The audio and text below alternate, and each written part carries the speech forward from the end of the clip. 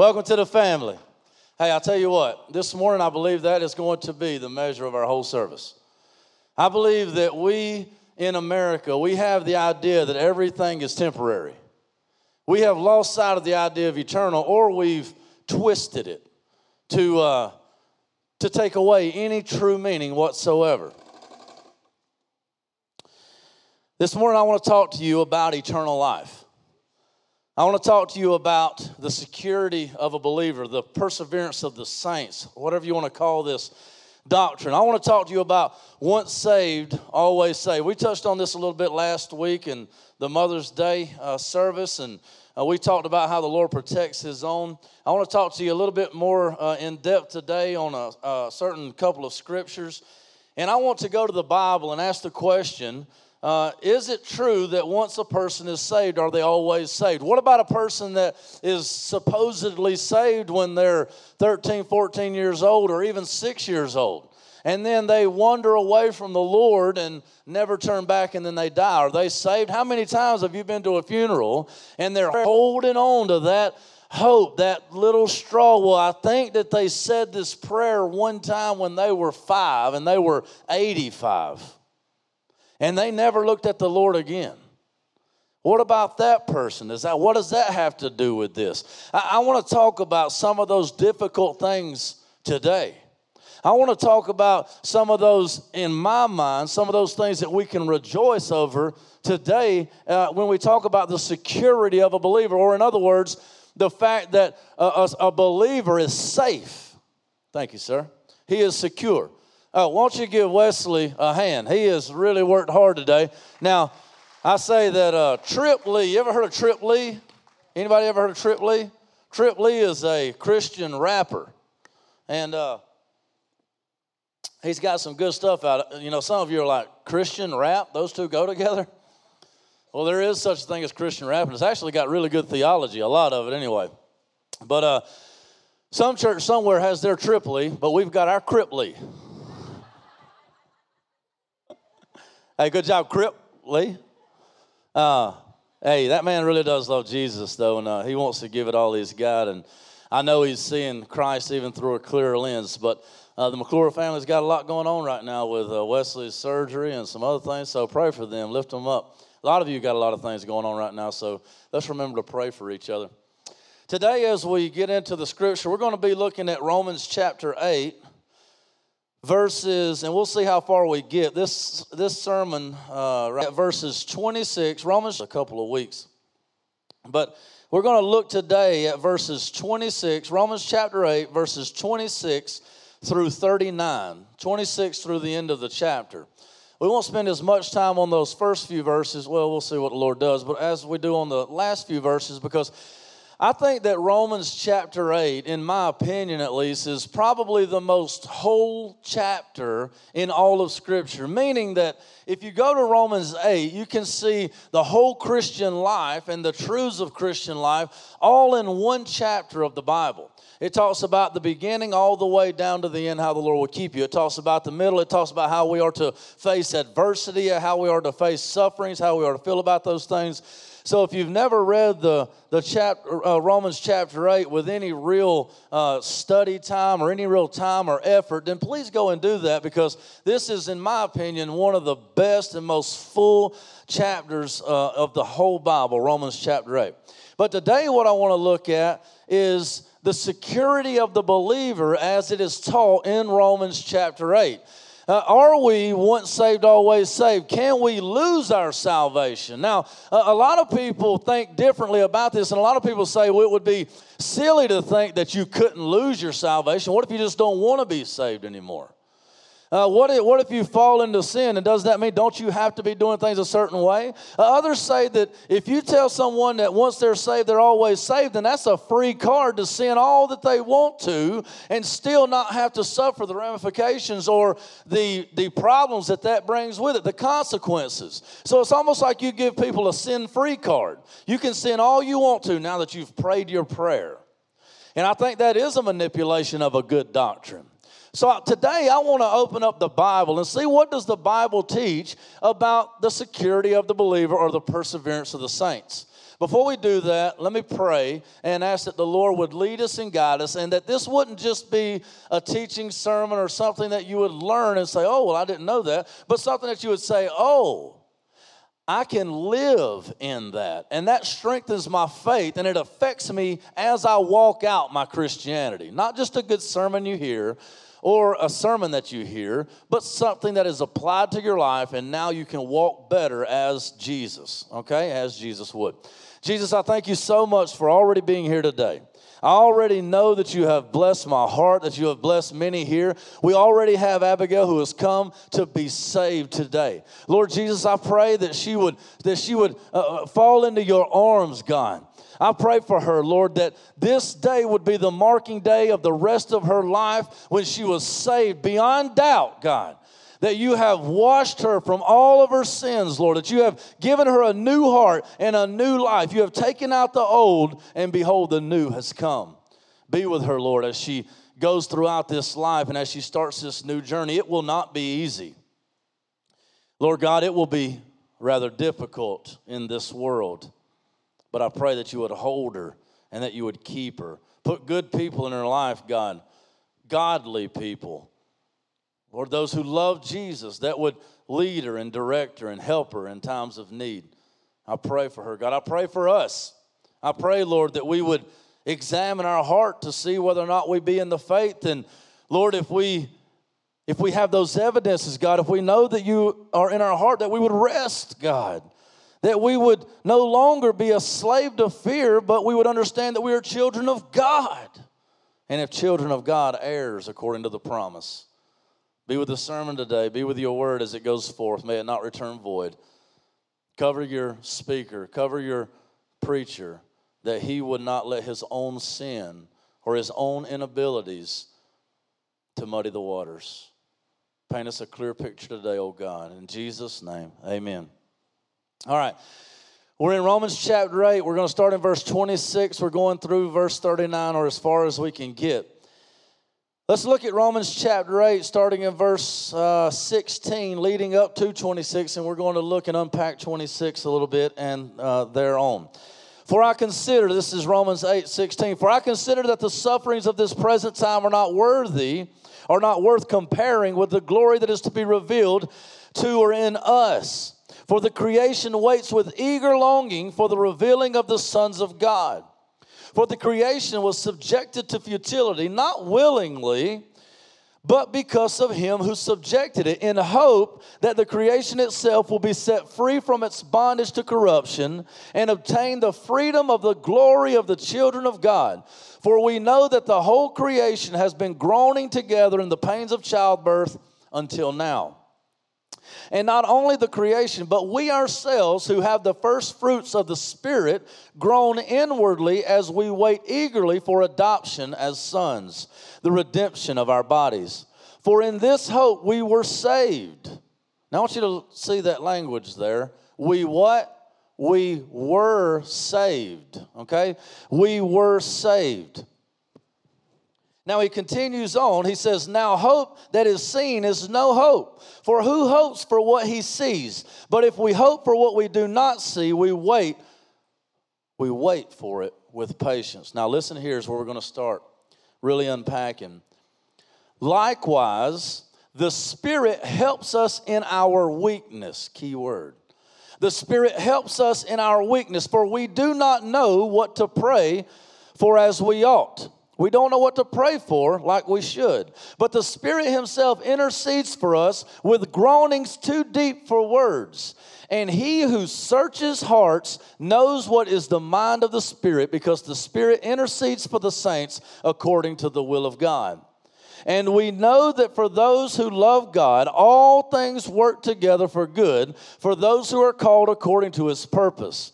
For those whom he foreknew, he also predestined to be conformed to the image of his Son, in order that he might be the firstborn among many brothers. And those whom he predestined, he also called. And those whom he called, he also justified. And those whom he justified, he also glorified. I'm going to stop right there.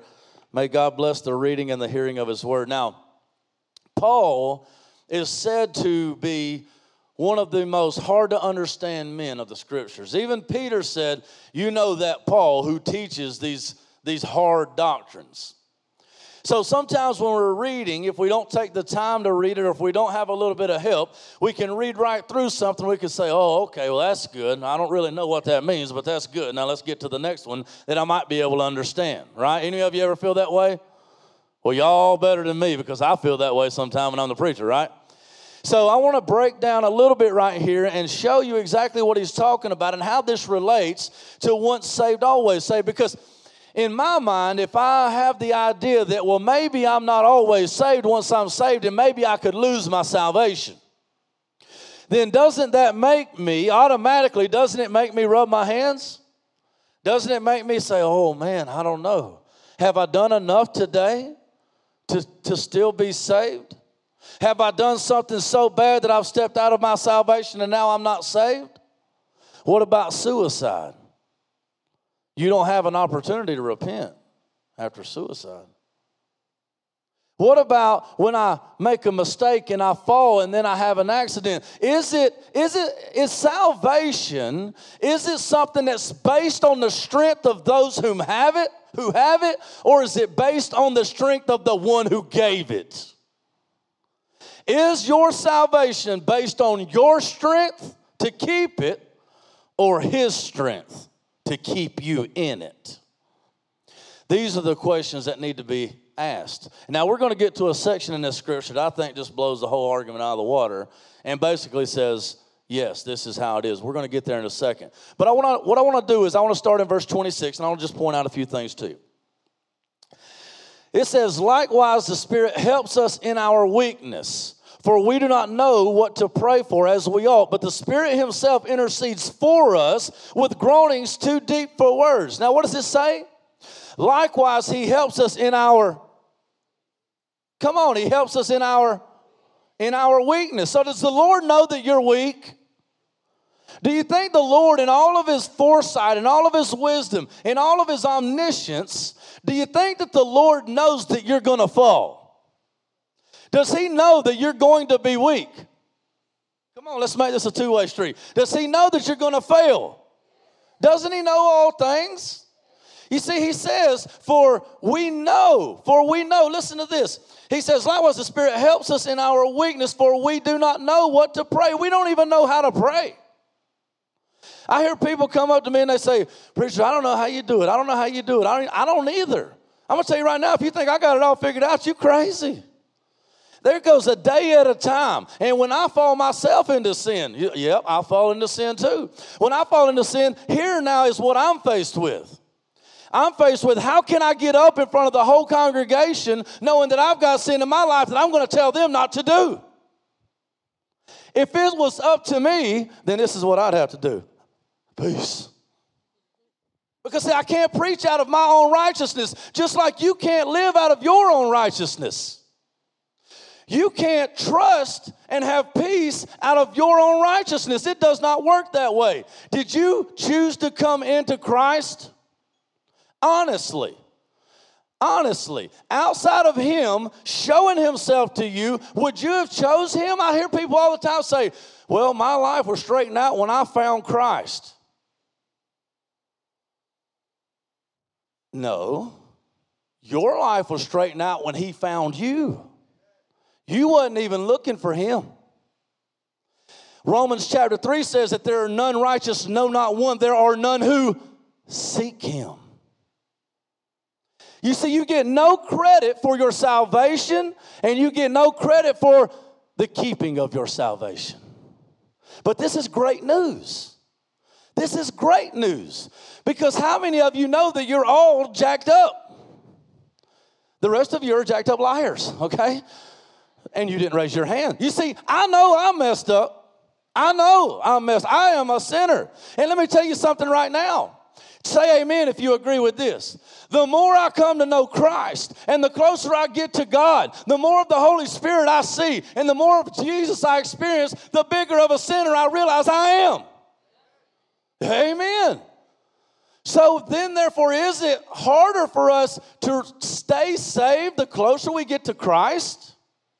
Because the closer we get to Christ, the more of a sinner we realize we are. The things revealed by the darkness start to come forward in the light.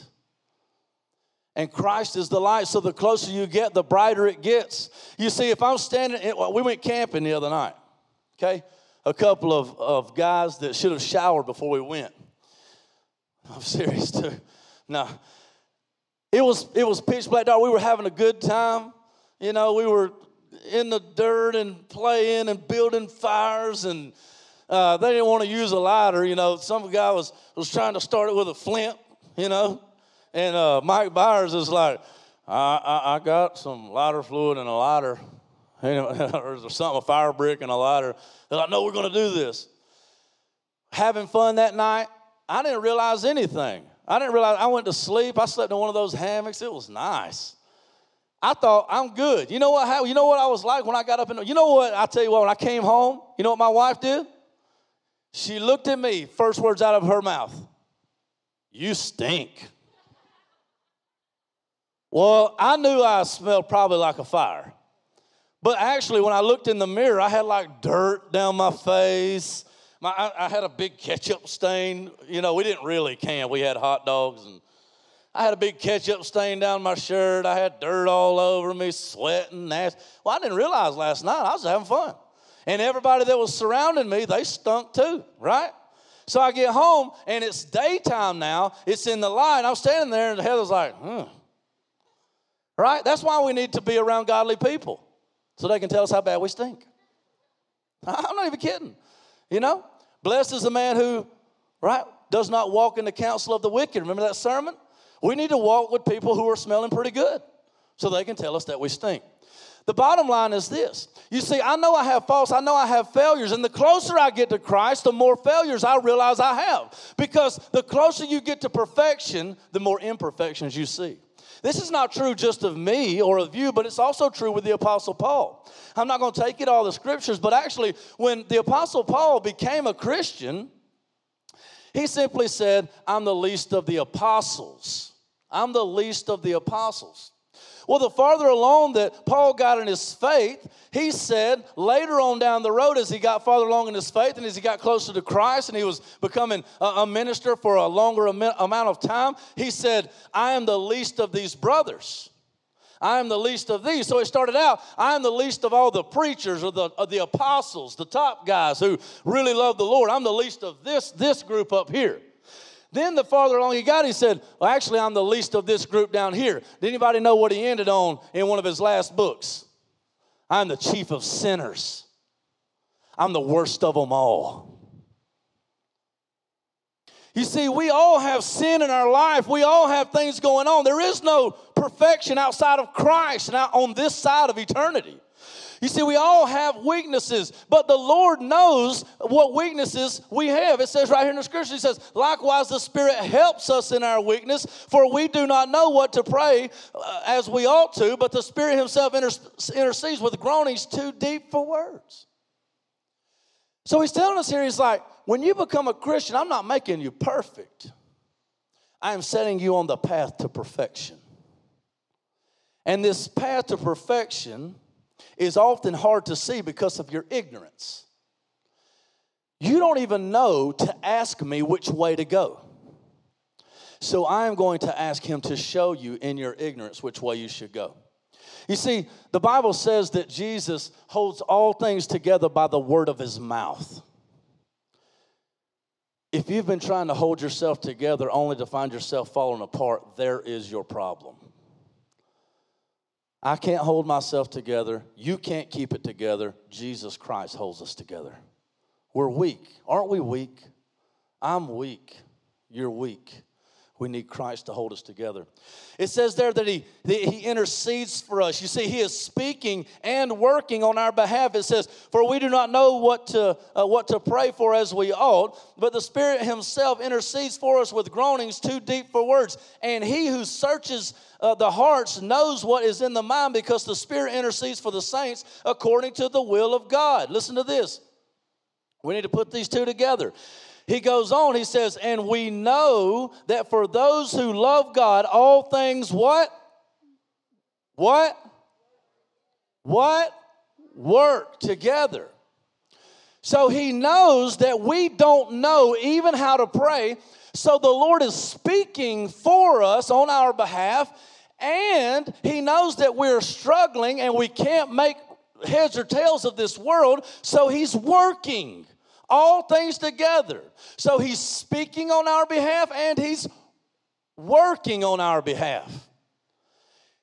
You see, we walk around in our Christianity thinking, the Lord doesn't love me anymore, I'm a failure.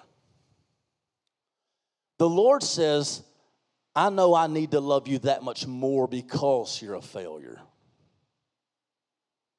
While we were yet sinners, Christ died for us. For you to say, oh, I've fallen in sin, God doesn't love me anymore, is for you to say, God never knew that I was going to do this. It was a surprise to him. For he knows. He already knew. Now, is this permission to sin? Absolutely not.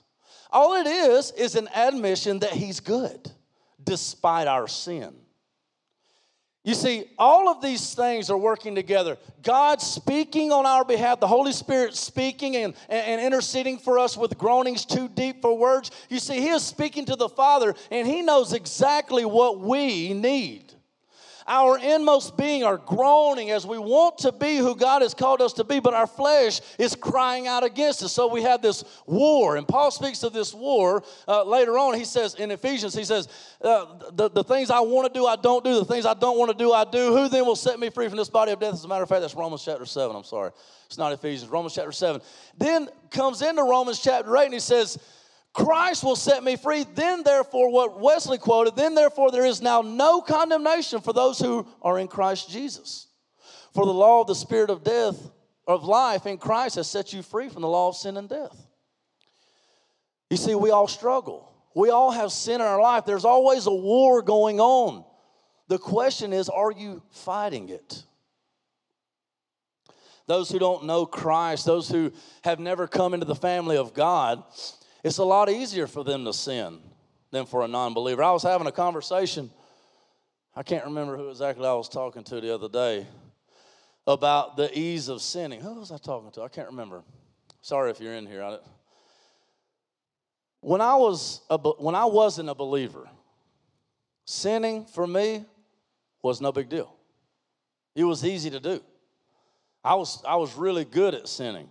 I could hide it very well. I could keep hiding it, and it would never come out, at least not that I knew of. And if it did, I'd be like, whatever, keep on doing it or find something else to do. I didn't care, right?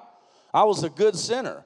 But now that I've come to know God, it's not like that I don't sin anymore. It's just now I really stink at it. I'm really a terrible sinner. I still sin, but I'm terrible at it because every time I do a little sin, it's like, oh, Lord, what's going on? I got to get it out of here. I got to call my brother. Do you like that? Are you like that? How easy is it for you to sin? Do you sin? You just, no big deal. Nobody told me when I became a believer that the Holy Spirit, the Holy Ghost would haunt me. It's true. He's always there. He never leaves me alone. I can't do anything without him getting on my back about it. He will never leave me alone.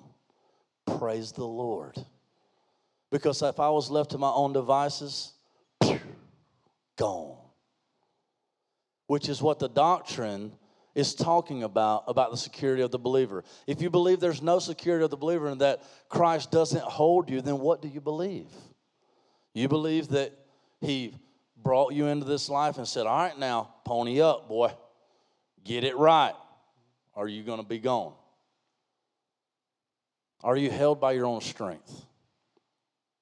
So he knows that we're weak.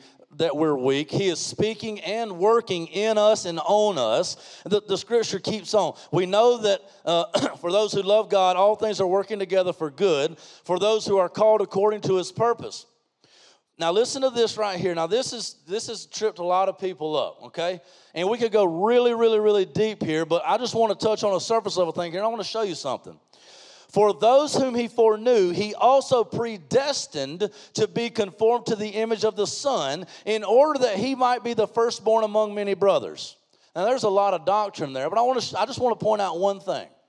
He says, for those whom he foreknew, he also predestined to be conformed to the image of his Son. Now, if I had the board, I would write all this stuff on there, but he said this. He said, these guys are weak, right? He understands we're weak. We have problems in our life that we can't make heads or tails of. We don't even know how to pray. We think that everything is out to get us. Therefore, we think God is out to get us, even those who are children of God. How many of those of you in here who love Jesus, you've been saved, you've been born again, but you still think God's out to get you? You still think God has it out for you and that he will make you pay. But see, God, his word tells us that he knows we don't even know how to pray, so he's speaking on our behalf. All the things that are happening to you in your life, there is nothing in God that he would tempt you. Now, discipline may come, but even the discipline is for what? It's for bringing you to where you need to be. It's good for you. You need it. Do you beat your child because no reason, right? Do you discipline him for no reason? I hope not. Do you just spank them or put them in timeout or just, do you discipline however you discipline, no matter what it is? Do you do it for no reason? Or do you do it because you're watching out for them, because you're looking to protect them, because you're looking to lead them? You see, the Bible tells us that God knows we're weak, and he's working in our weakness, speaking on our behalf because we don't know till we're like little children. We don't even know what to ask for. So he's working on our behalf. He's working in us. He is doing what we need him to do. And he is using all of these situations in our life to work them together for the greater good.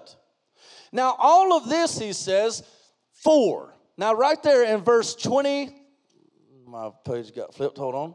Right there in verse 29, he says, for those whom he foreknew, he also predestined.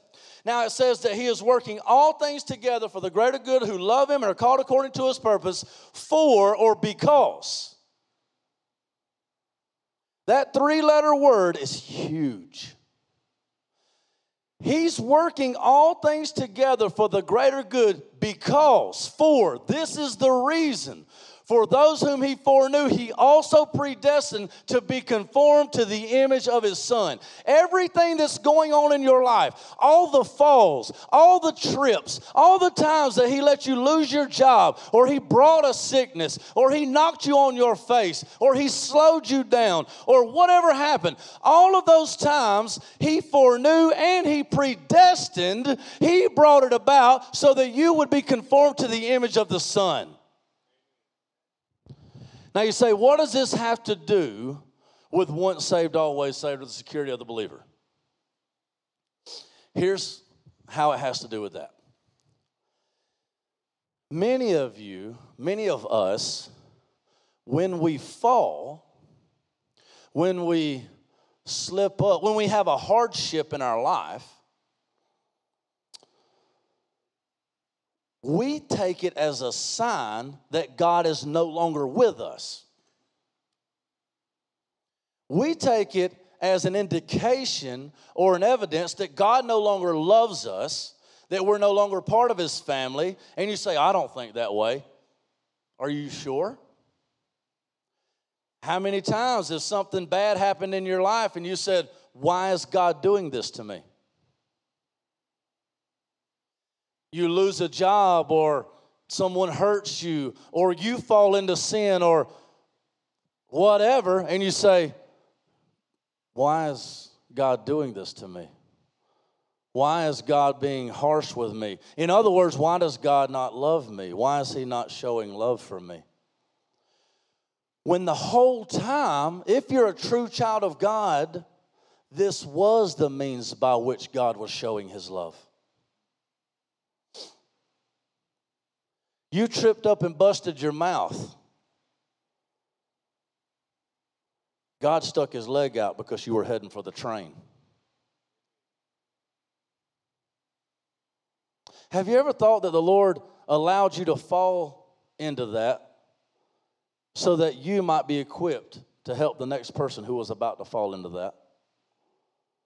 Have you ever thought that the Lord didn't save you so that you could be used to save someone else. Would you say that that would be being conformed to the image of the Son who wasn't saved so that you could be saved? Does that make sense? My wife's looking at me like that doesn't make sense. And I'm not talking about eternal salvation. That was the key. Maybe the Lord didn't spare you from that hardship. Is that better? Maybe the Lord didn't spare you from that hardship. Maybe He didn't hold back some wrath, or He didn't hold back a trial. He didn't hold back some pain in order to save or keep someone else from going through that pain. And the crazy thing is that He knew all of this. I have people literally ask me, they say, "You believe in that predestination stuff?" I don't know, I just read the Bible. Well, whatever you believe about the predestination stuff, whatever you believe about, you got to believe something about it. That's all I'm saying. It's in the Bible. For those whom He foreknew, He also predestined to be conformed to the image of His Son. Now, there's a whole big idea wrapped up in the word eternity, okay? I want to talk about that a little bit. I think this might be the best place to do that, and we'll get to the rest of this next week because I want to show you something here. It goes on, it says, "For those whom He foreknew, He also predestined to be conformed to the image of His Son, in order that He might be the firstborn among many brothers." Now, in order to have a secondborn, you got to have a. In order to have a secondborn, you got to have a firstborn. You see, He is putting you through these trials, or allowing you, whatever language you want to use. He is allowing you to go through these trials. He is allowing this circumstances, this sequence of events. He is allowing this to happen because He is building His kingdom. He is doing a greater work. You see, Jesus Christ is the firstborn among many. And when He is the firstborn among many, then He has to be the firstborn in order that the second would come in, and the third, and the fourth, and the fifth. Now, does God not have the right to do with His creation whatever He chooses to do with it? Now, what if He, in all of His wisdom and all of His glory, wanted to take you, Randy Whitener? What if He wanted to take you and use you as an example to the nations of what it's like to disobey God? And in doing so, you would receive pain upon pain upon pain upon pain upon pain, but 1,000 people would be saved because they wouldn't want to go through the pain that you went through. Does God have the right to do that? You say, but God wouldn't do that. Go ask Job if God would do that. The Bible says in all these things, Job did not sin. Do you think that it surprised the Lord when Job lost his children?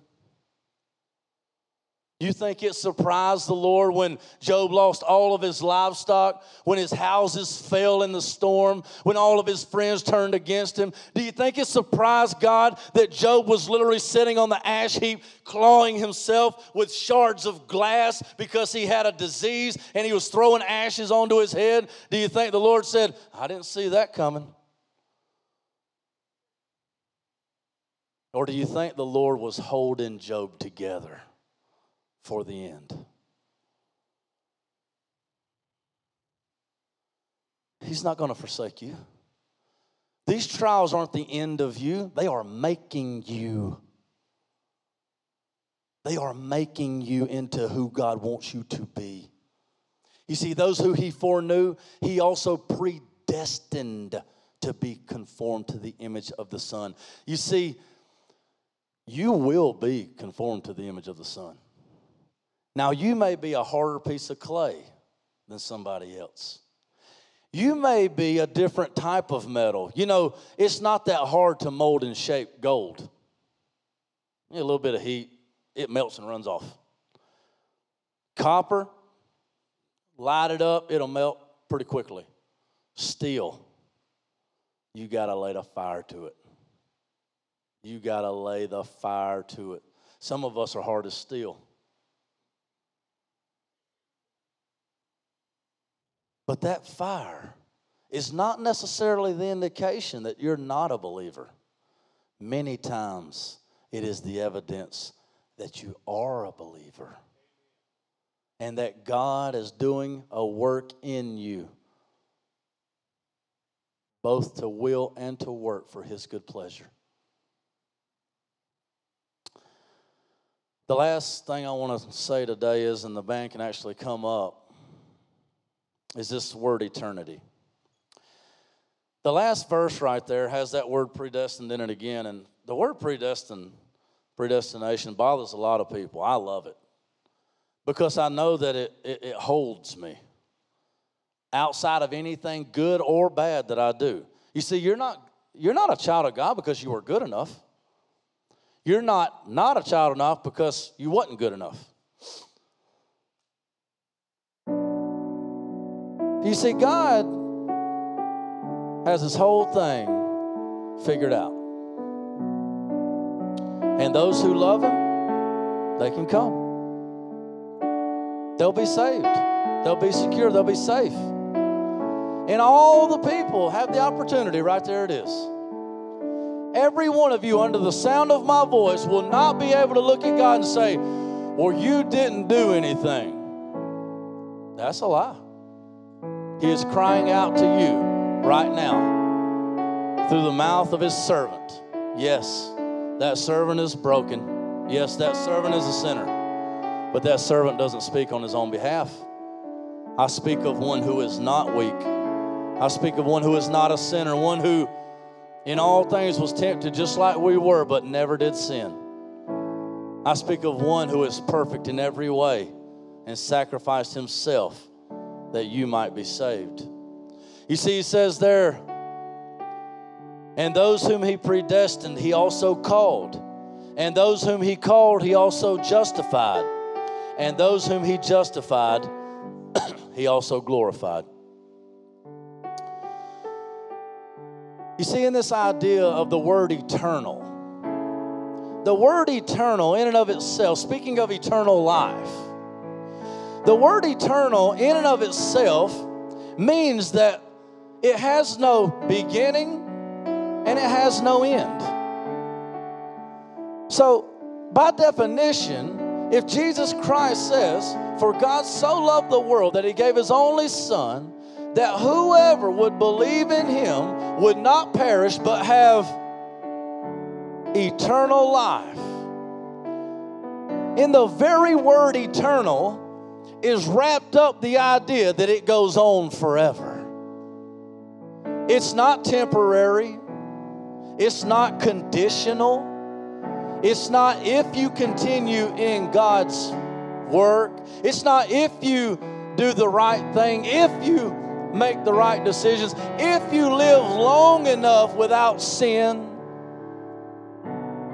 It's not conditional. The very word eternal wrapped up in it is the idea that it goes on forever. And we don't have time to get into this today, but I want to tell you right now, child of God, you can rest easy. You can breathe. You don't have a free card to sin, but you do have assurance that God will not leave you and He will not forsake you. As a matter of fact, He predestined you long before. We can go to Ephesians chapter 1. For we have been predestined before the very foundations of the world. I didn't make it up, I just read it. You had life then, you have life now, and you will have life forevermore. You see, He carries that thought all the way out here. Listen to what the Word of God says. For when you fall, man of God, for when you fall, woman of God, child of God, don't sit and revel and say, well, He's got me. No. You get up because He's got you. He had you then, He's got you now, and He'll always have you. Listen to what He says. And those whom He predestined, you see, even if you were a thought, you see, did God begin? Did God begin? No, God's always been, correct? So if you, Chris Farmer, if you were always named in God's mind, and He knew from the very beginning that she would be a child of God, has she always been a child of God? You've always been a child of God. It might not have been realized till the day that you were born, but you were always a child of God because God never makes mistakes. God knew you. He knit you together in your mother's womb. And even before you was in the womb, He knew you. You see, the very word eternal means that God knew. Chelsea, He knew you. He made you on purpose. Did you know that? He made you on purpose because He knew the plans that He had for you. He knew what type of life that you would have and the things that He's going to do amazing things through you. He knew you before you were ever born, before you were ever a thought in anybody's mind. He knew you. We were predestined before the foundations of the world. But see, not only that, He also called you. Those whom He predestined, He also called. You see, He knew that you were going to be a child of God. He knew that you were going to love Him. He knew that you were going to lay down your life for Him and that you were not going to turn back. And He called to you. He said, come, now is the time. Now is the time. You see, He knew then, and He's calling, and then He justified. So you were a child of God who came to the call and was justified and washed clean, and your birth was realized. You came out crying. You see, and He justifies you through all of your life. You see, when Jesus Christ was hanging on that cross, what was playing through His mind was all of your sins that you would commit today, yesterday, and forever. He knew what you would do. He knew the fall that you would take. He knew the trial that you would have. He knew the sin that was in your life. And He looked it in the face and He said, yes, I'll stay. Yes, I'll stay. But you know He's gonna, I'll stay. But she's gonna turn, no, I'll stay. If He was ever gonna leave you, He would have never come to you. Amen? If He was ever going to leave you, He would have never come to you. Those whom He predestined, He also called. Those whom He called, He also justified. And those whom He justified, He will also glorify. Those whom He justified, He also glorified. You see, oh man, have you ever even thought about that? I never even thought about it in those terms. You see, you were predestined before the foundations of the world. God knew you were coming, and when it was your time, He called you out from the darkness. And when you came out from the darkness, He washed you clean. He justified you. Through His blood, He justified you. And then He carried you. And in the end, He won't lose you, but He will glorify you. Why? Because if we suffer with Him, we will also be glorified with Him. As we all stand to our feet, I want to tell you something right now, church. We'll continue this next week because there's more scripture that even more definitely evidences the fact that once you're a child of God, you can never lose your salvation. You will fall, you will fail, you will wander, and you will stray. But a true child of God will always come back because His sheep hear His voice and they know His voice and they come to Him. I want to ask you today, have you fallen? Have you wondered if God still loves you? Have you questioned your salvation? Have you turned your back on God because you thought He turned His back on you?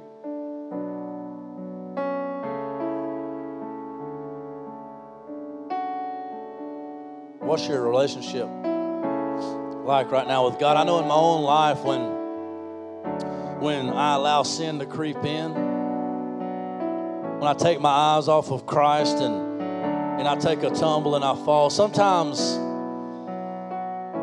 I think my God is so disappointed in me that I just can't go back. I think that. I really do. You thought, sometimes I think that. Sometimes is this a place where it's okay to not be okay? Sometimes I'm going to tell you right now, your preacher thinks that I might just need to hang up preaching. Any other preacher that told you different is a liar. Because I'm going to tell you, it's hard. It's really hard. It's hard to come in here and stand up here and preach against sin, preach against the world when I know that I fail and that I have things in my life, whether it's thoughts or actions or sins of omission, whatever it is, we're all sinners. The Bible says the one that says he has no sin makes God out to be a liar. Sometimes I think I'm not good enough to be up here. Sometimes I think I'm not good enough to even call myself a Christian. Sometimes I think I might just need to sit down and shut up. But then the Lord speaks. The Lord speaks and he says, Brandon, be careful to not think too much of yourself. Brandon, be careful not to think that you're the one and your righteousness that's building my kingdom. Be careful to think that your sin is so great that my blood didn't cover it. Be careful lest you think you are so amazing that you're unforgivable. Do you feel unforgivable today? Why? You don't think Jesus was enough? You think God's love fails? God's love never fails. Jesus' blood never fails. But it is good and it is sufficient to wash away all of our sins, past, present, and future. For those whom he predestined, he also called. And those whom he called, he also justified. And those whom he justified, he also glorified. Child of God, it is finished. I open for invitation now if you want to come and do business with the Lord. Maybe you feel as if your sin is overwhelming and unforgivable. I don't know where you are. Maybe you've walked away because of that and you've not been very passionate for the Lord. Maybe Satan has been whispering to you that you can't come back. I don't know what it is. But you rest today. Maybe you're not truly a child of God. Because a tree will be known by the fruit that it bears. And I told you there's a difference between the security of the believer and the assurance of salvation. I don't tell you this to give you false hope. Because it's a very real possibility that you never knew the love of God. It's a very real possibility that you're not a true child of God and you never did know him and you were playing games and you were playing religion. Maybe today you need to get right with the Lord. Whatever you need to do, you get it right today. And trust the Lord in all situations and in all circumstances because he's trustworthy. Come, do what God is calling you to do.